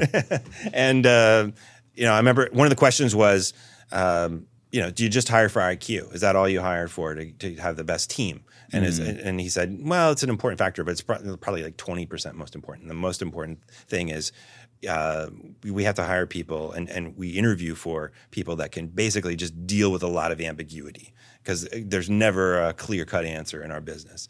And a lot of times these engineers are like writing code, and some of them will get really fixated on it's got to be just right. It's messy code, and I have to clean it up. I have to take a little bit more time. And he was saying like you hope that's the case, for example, with like nuclear missiles. Like you hope, right? At FTX, Yeah. it's not such a big deal, but basically hire for those kinds of people rather than just. Would you bet on Sam Bankman-Fried coming out of this in better shape than Brian Armstrong, for example? Like not personally, but like the way His that company? the way they're leading their organizations. Like which one would you prefer to bet on? You can't bet on FTX. Is this a You joke? could bet on Coinbase. Which would you bet on? The guy that has 24 engineers or the person that just laid off? Okay, but there's more to it than how many engineers somebody has. There's competitive position. There's what stadium do you? Are you going to bet on a own the rights bald to? man All or right. a man with a beautiful head of afro? That's true. That's true. I don't know. What do you think about that? Too Yeah. soon to tell? No, I for sure would bet on Sam. Don't you think either of these two guys, though, if they weren't in crypto, they would like be successful in no matter what? Like they just seem to have that thing about them where they both can see the future and then also execute faster than anybody else. Mm-hmm. That seems to be what they have in common. Yeah, and I wouldn't bet. You talk about one of those cash burning ideas that might turn out to be a great idea. I mean, I think something good will come out of crypto, out of all this, despite like everyone wanting to say By the this way, thing was just a hoax. If you don't think crypto's a zero, and I am definitely in that camp of not zero, Coinbase could be very cheap right here, or not. Not zero But, is a super bullish posture. No, Are you but- sure you want to yeah, get that carried no, away? I'm being very adventurous by saying that. But what's the? I looked it up, and they're on a multiple basis. They're as cheap as Schwab, but their the business is problem not with as good. the problem is they're charging enormous fees right now, and those fees that are going get- to compress. Everyone knows that. No one's gonna trade at those spreads and those Right. fees. Everyone knows that. And one day Schwab will be their competitor, Right. as will Fidelity. Like if this was really going to be a thing, they're not going to compete with FTX. They're going to You know, compete with. you know what was a thing like 6 weeks ago? Well, how much is Coinbase's venture arm worth? Not much. All right, much less today. Michael Saylor's margin call. Do you see this as like one of the most exciting will they or won't they situations in the market right now? So let me set this up. This is what is this? Quartz? All right. Bitcoin needs to cut in half for around 21,000 per Bitcoin before we'd have a margin call. It's at 21,000. Pause. That's the CFO of what's his company called? MicroStrategy. MicroStrategy in May at Bitcoin 40,000. So now we're there. Where are we? Bitcoin is 21,500? at $20,999. Okay. So now we're there. But he said that. The CFO said that publicly. All right. In the 2 months since MicroStrategy's latest Bitcoin purchase, it lost more than half its value. As of June 14th, MicroStrategy has lost $1.1 billion on its Bitcoin Who's bet. their counterparty in this? Silvergate. Okay. So best of luck. According to the terms of MicroStrategy's loan agreement with Silvergate, a margin call would be triggered if Bitcoin falls below 21,000 per coin. Here, throw this up, John. The first chart is so. This is just like a quick history of when they bought it. They started buying it pretty good. Fall of 2020. Timing was impeccable. It goes crazy. They buy another $1 billion at 60,000. Bitcoin falls to 30. Then it goes back to 70,000, and they buy another. They're up to $3 billion in purchases, and a lot of which is now borrowed money. And then they just did another purchase somewhere in the mid 40,000s in 2022. I'm guessing they're done, right? They have no more money. Nobody's going to lend them any more money. Okay, so you would guess that. That is not and what's their market cap of MicroStrategy? It's tiny. The company. I think it's way below. Okay, the $4 billion. So now, next chart. They have now lost more money in crypto than they've made. Wow. So I thought this was unbelievable, actually. So they had bought more than $1 billion by the end of 2020. Then the price went crazy. They bought another $1 billion. So wait, their unrealized gains was almost $5 billion at one point. So listen, you win some, you lose some. They have spent more than $4 billion on Bitcoin, which is more than twice as much as the company's $1.7 billion market cap. So there's a lot of money that maybe we're talking all this shit. Bitcoin could be 50,000 tomorrow, for all I know. I don't even know what it trades based on. But this is a pretty remarkable situation, right? It's crazy. I mean, he's become a bit of a punching bag now in the media. That's how the bigger of a personality you are on the way up, the more that will turn against you on the way down. So the market cap is 1.8 billion. The enterprise value is 4.2. Their value of their crypto is what now? I don't know, but they've spent more than $4 billion on it. And it's not that much. They've spent more than $4 billion. Their enterprise value is 4.2, and they have losses. Their average cost is in like the 40s or 50s, I think, based on courts. He put up a new Laser Eye profile pic on Monday, though, I think. Well, now I'm bullish. He's still bullish. He's still tweeting one BTC is one BTC. Do you think that any of this stuff matters to the overall economy, or it just never got big enough? Crypto is now slightly sub 1 trillion in total. I think it could go to zero and it wouldn't impact anything. There's not enough margin outside of crypto for it to matter. I don't know. It's a lot bigger now, obviously, than it was. Tesla has 60 billion in Bitcoin, right? Is that not 60 billion? I think they sold some, but yeah, I think they still have some. But out of all the publicly traded companies, I don't know where 60 is not the number. Out of all the publicly traded companies, they had the second largest amount after MicroStrategy.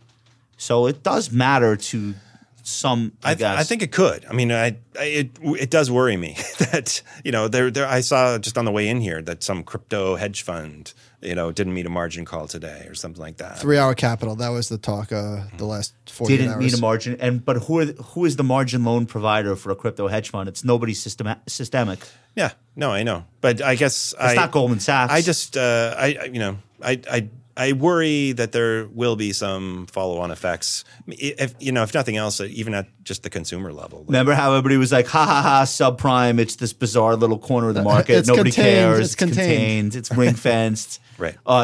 Greece, nobody gives a shit. But subprime and crypto are very different.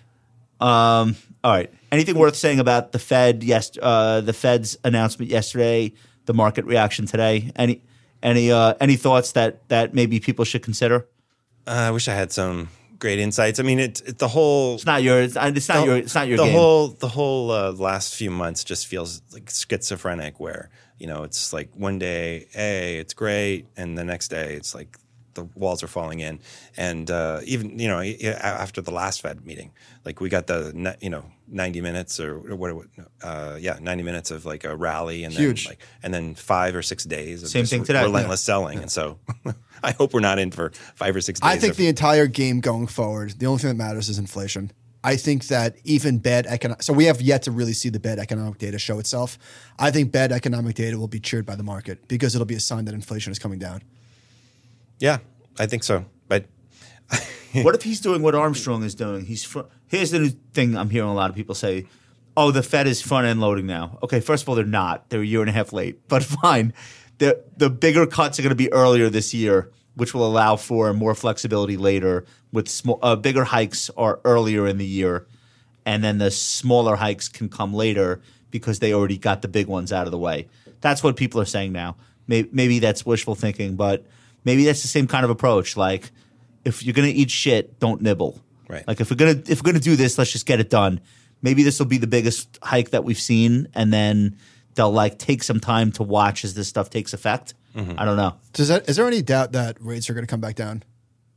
Like they're going to come back down. Eventually, yeah. I mean, When they crush the stock market to Dow 10,000, I'm pretty sure they'll be cutting rates. And if like there are more waves of Coinbase layoffs and all this kind of stuff, obviously for sure, there is going to be an impact from all of that. Oh, can you tell me about what is the deal with mortgage rates and with interest rates in Canada?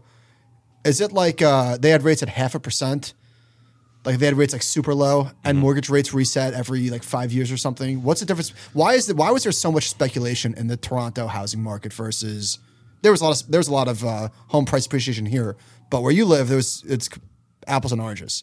Yeah, it's Who controls the Canadian? Is it Wayne Gretzky still? Who's in charge of all this? who's the most popular guy? I don't know. Probably Kevin O'Leary. Andrew Wiggins. Kevin O'Leary. Andrew Wiggins. Kevin O'Leary. I think he caused all this housing issues up there. No, it's they don't have 30-year fixed up there. Most people just do short-term, 5-year mortgages that they renew, always sort of tied to the interest rates at the time. And so most people are on adjustable rates because they're cheaper.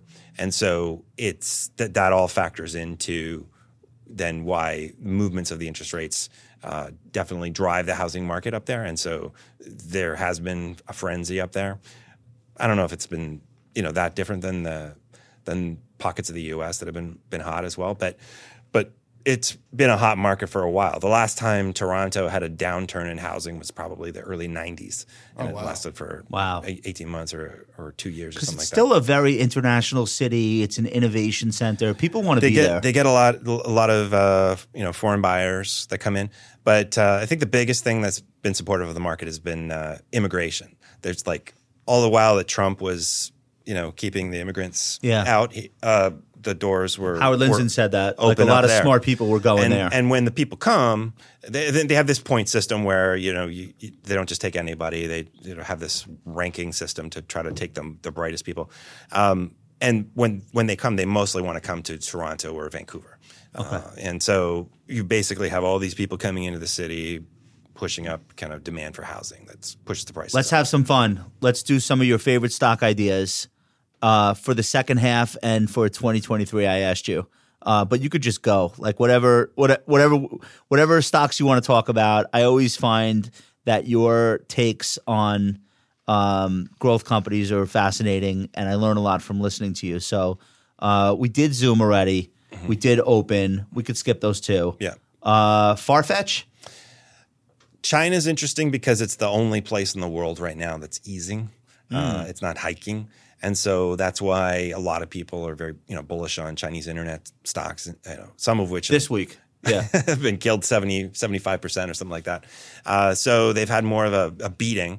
I like Farfetch because they have, it's a London-based luxury e-commerce platform, but it's obviously got a lot of exposure to China. And it's been killed. It's down like 90%. They're selling into China. They sell into China. They sell globally. Yeah, I see their shit. Because it's luxury. What is it? Luxury what? It's whatever you want: handbags, shoes, dresses. Is it pre-owned or just better prices? No, it's new. Is it real shit? Yeah, it's real. Okay. So they have partnerships. They just did a big partnership with Neiman Marcus to basically kind of e-commerce, the Neiman That's Marcus. what the department stores should do. Yeah.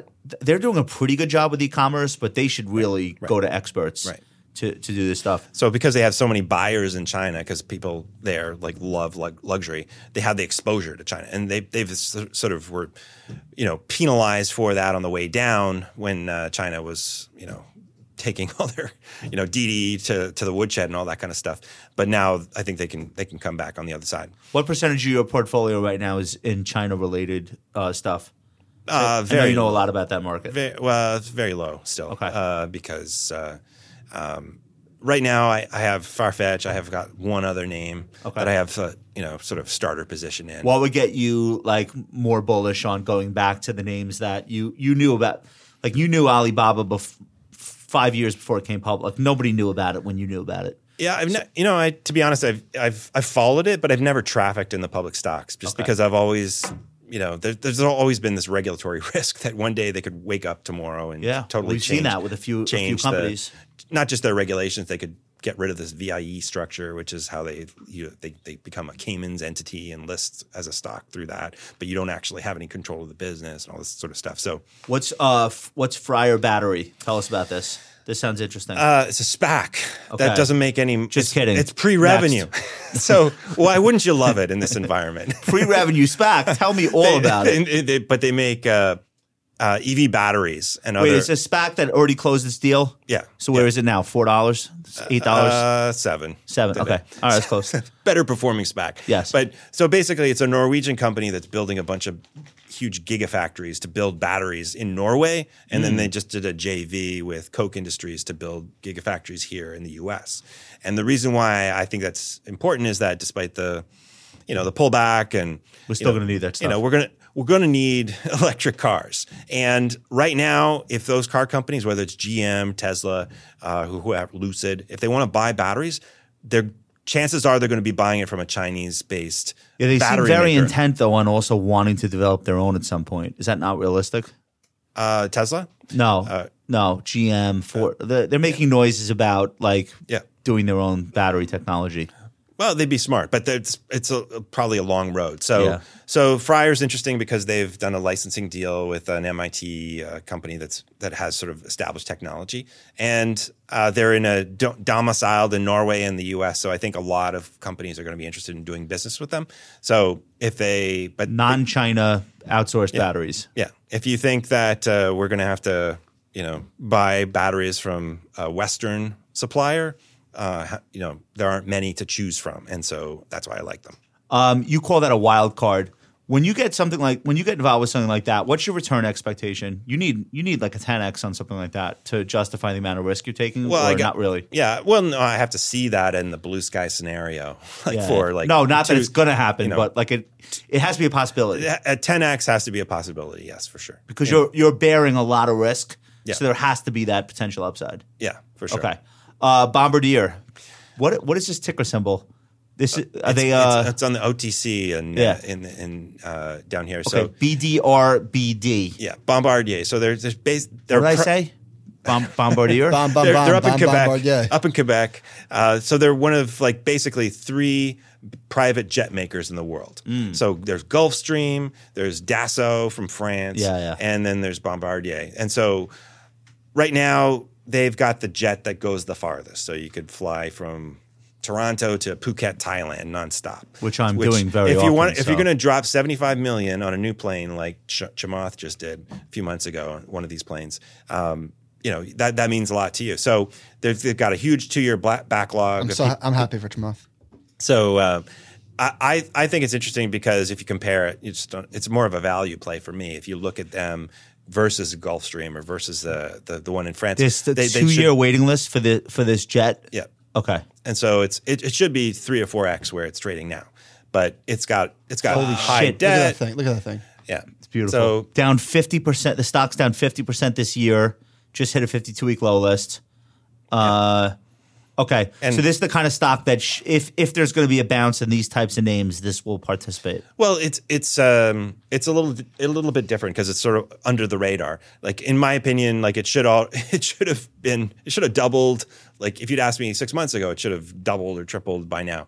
But nobody knows about it. They need to keep churning out EBITDA every quarter. But they also need a stock market bubble to sell a lot of jets. Because that's what sells jets. Yeah. Well, yeah. I didn't even say a SPAC bubble. I'm just saying they just need a healthy market. But I guess one of the things that has been helpful for them is that one of the impacts of the pandemic is that there's the ultra Chamath rich, and then there's the next level below Chamath.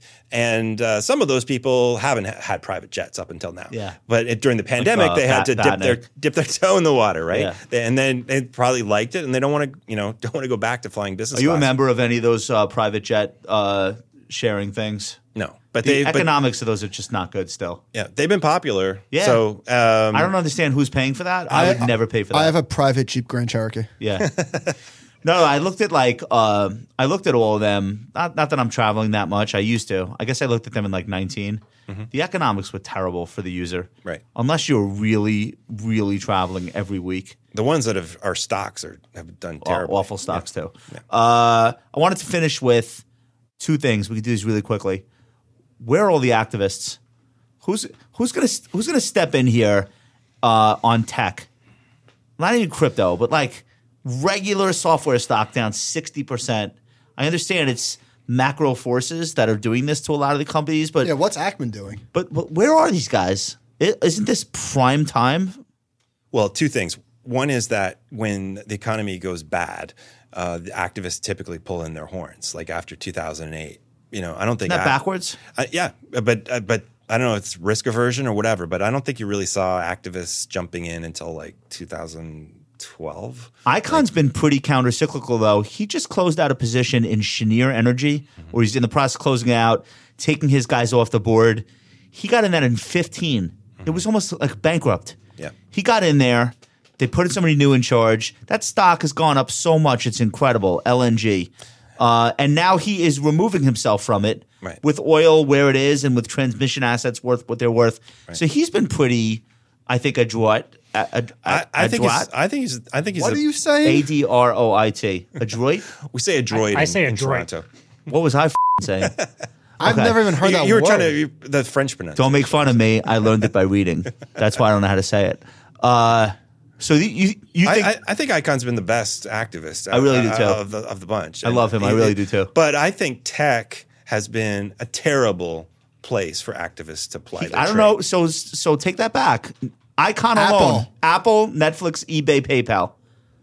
I think he's made some money there. I think if you asked anybody who worked at the company, they'd say, "What did he really do?" It was more of a distraction. He forced PayPal spinoff. Made He did do that. Made Apple pay a dividend. and Made Apple do a buyback was and that dividend. what is Tim Cook was not doing that.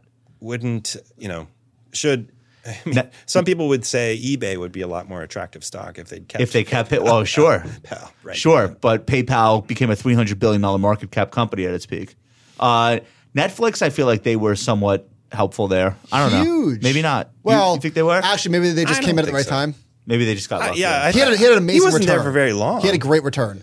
Yeah, on he the had a stock. great return, Yeah. but I think that was just more like It was his son. They showed in the market timing. documentary. It was really Brett. It was Yeah. his kid. Could have been right driving place. that. Could have been right place, right time. Yeah. But Wire tech Yahoo, stocks- Yahoo was Yeah, was Yahoo. an unmitigated disaster. Oh, I for, forgot about that. For the activists. Why are tech stocks tough for activists in general? Because innovation is so important, and that's not their language. Yeah, it's activism is it's a financial playbook. I think Cheniere Energy. You buy a dump truck company, and if and they Stick to they dump own trucks, kid. and they own a media business, Yeah. and you can go on and yell at them and say, "Sell the media business." Right. I mean, that's Spit it out. Raise your dividend. So obvious shit. That's not. Yeah, and I think they're not product managers, so they're not getting into the weeds of some tech business and giving advice on what should be done. To your point, like if you think about some of the really successful, and I mean over decades, not once or twice, some of the really successful activists, like you think about like Nelson Peltz, he operates these businesses when he takes board seats. Yeah. And these are companies that are on paper, it's not innovation. It's Wendy's, Right. it's Snapple. It's more private equity, It's almost like public like a private equity. I was going to say almost like a public equity with a private equity with public shareholders, Right. And long term in many cases. Yeah. Right. I think that works, but I think tech it doesn't work. And then you could say typically the activists are Wall Street guys or gals. The other thing is some of the best tech companies have these anti-shareholder share class structures where even when you get a company that should be disrupted, Meta, by an activist, then it's not going to happen. and also Like Zuckerberg's untouchable, almost no matter what goes wrong there. That's for sure. And I think a lot of like if we try to name what are the tech companies that should be a target for an activist, probably the ones that have been most beat up are crappy businesses. Yeah, Twitter's a perfect example. So you got activism there. What's somebody from New York going to go onto the Twitter board and tell them to do? Nothing. The people that will kind of run circles around them. So, and they'll get to kind of like dawdle along. So I think if Twitter's best hope is probably someone like Musk coming in and doing something there, and just because he'll know the BS that the engineers try to feed them and probably cut people and change out people and stuff like that. So this is a late addition to what we're going to talk about today. We'll do this and then we'll go into favorites and then we'll let you get out of here. This kid, Jack Rains, so he writes for Finlit, which is like social media, blogs, Instagram, whatever. He's in the liquidity mafia. And I thought this was the best thing I've read this year about online content. And have you seen this yet? Yeah. Okay, what'd you think? I thought it was spot on. I mean, if I wrote, I don't write as much as I used to, but if I go on TV and I make the case for something, invariably I'll hear from, I'll get some kind of mean tweet or something or email like 2 months from now if it ends up being a terrible pick. You told me to buy this. No, I didn't. What did you do? Why'd you tell me to do that and all this kind of stuff. So, right.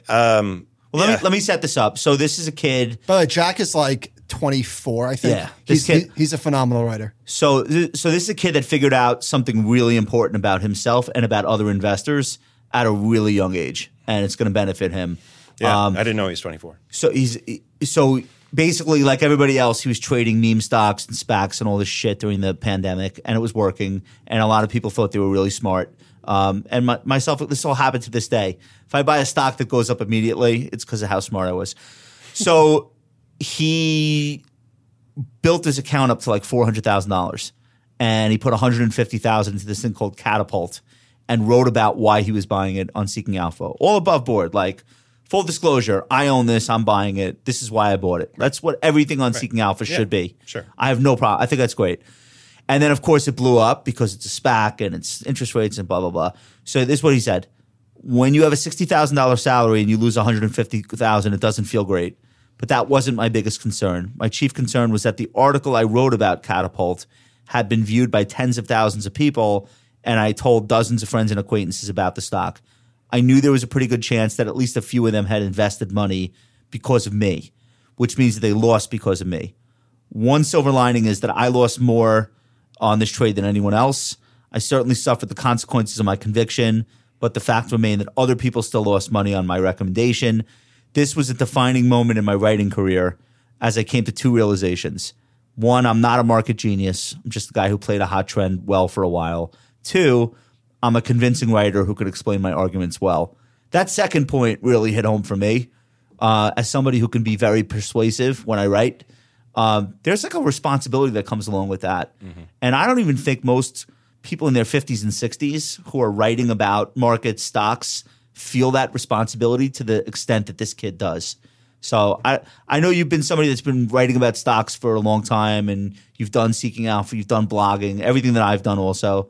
How do you feel about like what he's saying here, and is part of this responsibility ultimately on the reader who takes action based on something they read? Yeah, I mean, first, it's tremendously insightful. I wish I had been that. It's a great piece at 24. Yeah. I think about it.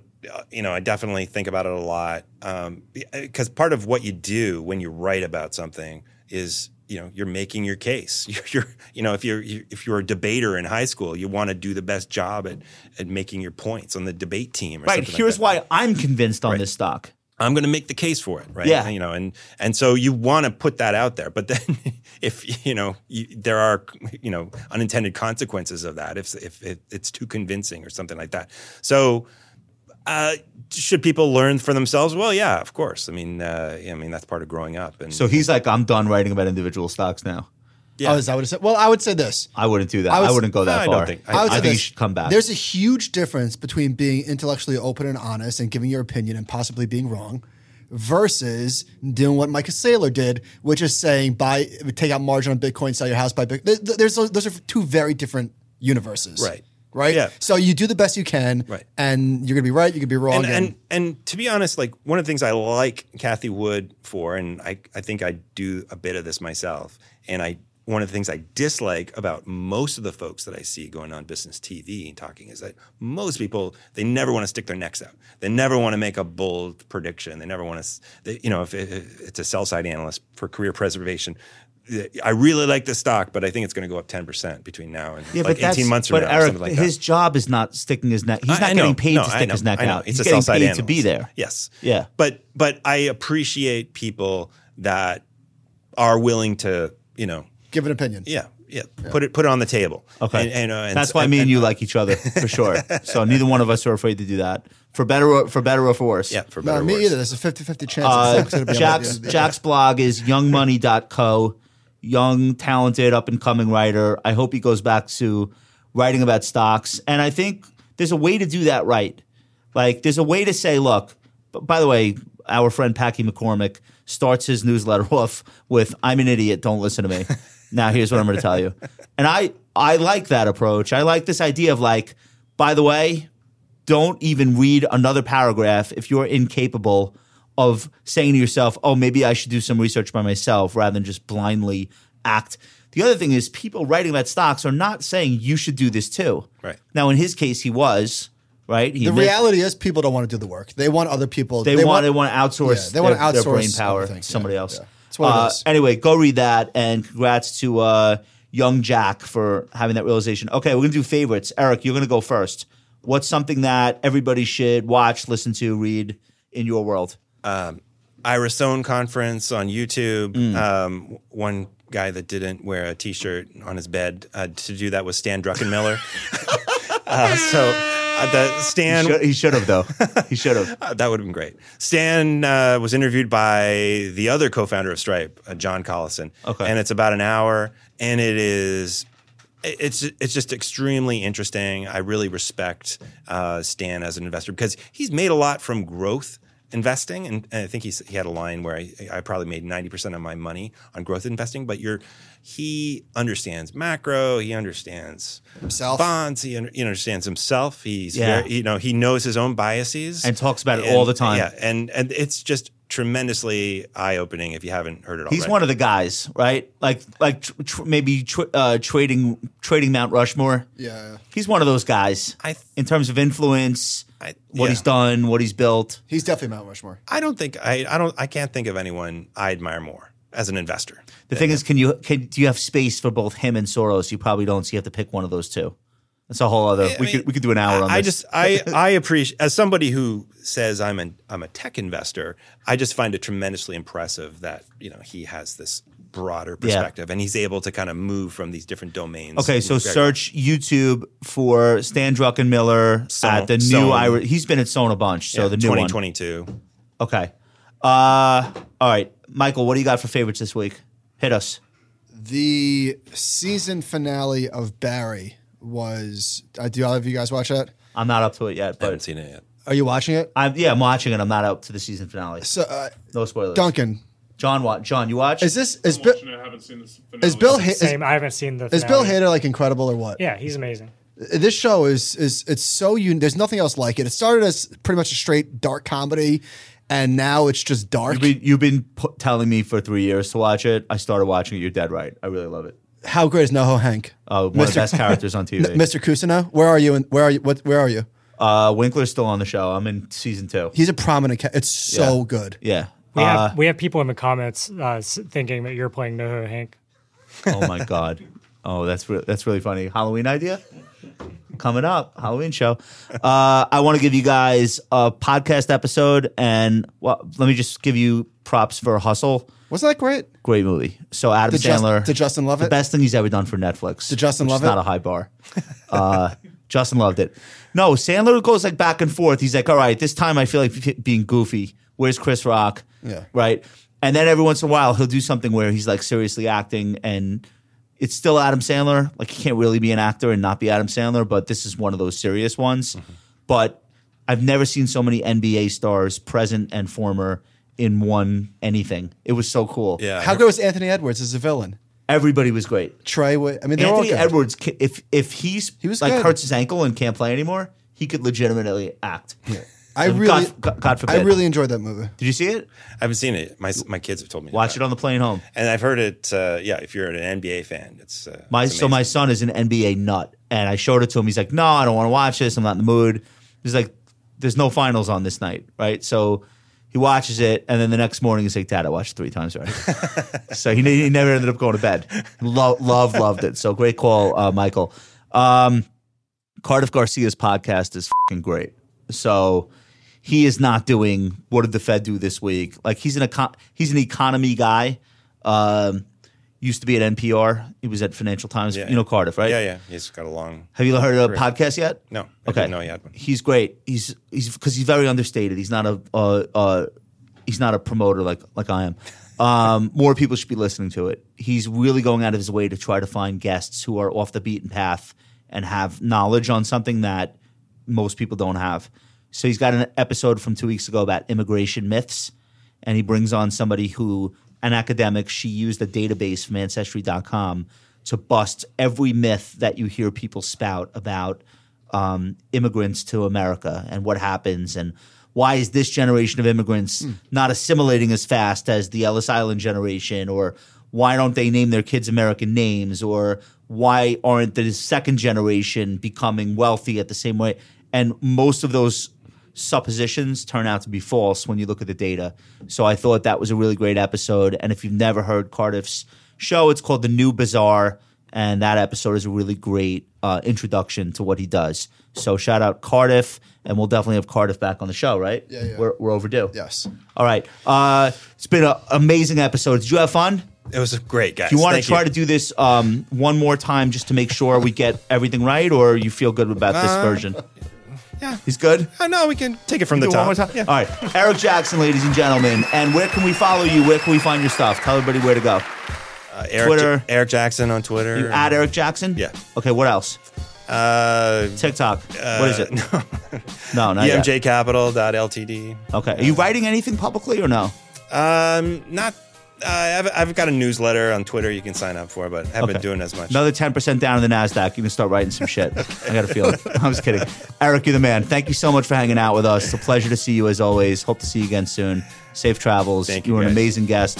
Everybody check out Eric Jackson's Twitter and make sure, if you are not already watching these episodes on YouTube, we love that you're listening, but you could also watch. And Eric's handsome. So it's youtube.com/thecompound_RWM. All set, guys? Yes? That's it. All right. We'll see you next week. Thanks, everybody. Look at this. Airlines. Look at this monthly trend. Airlines like puked. Oh my. Travel was like the last.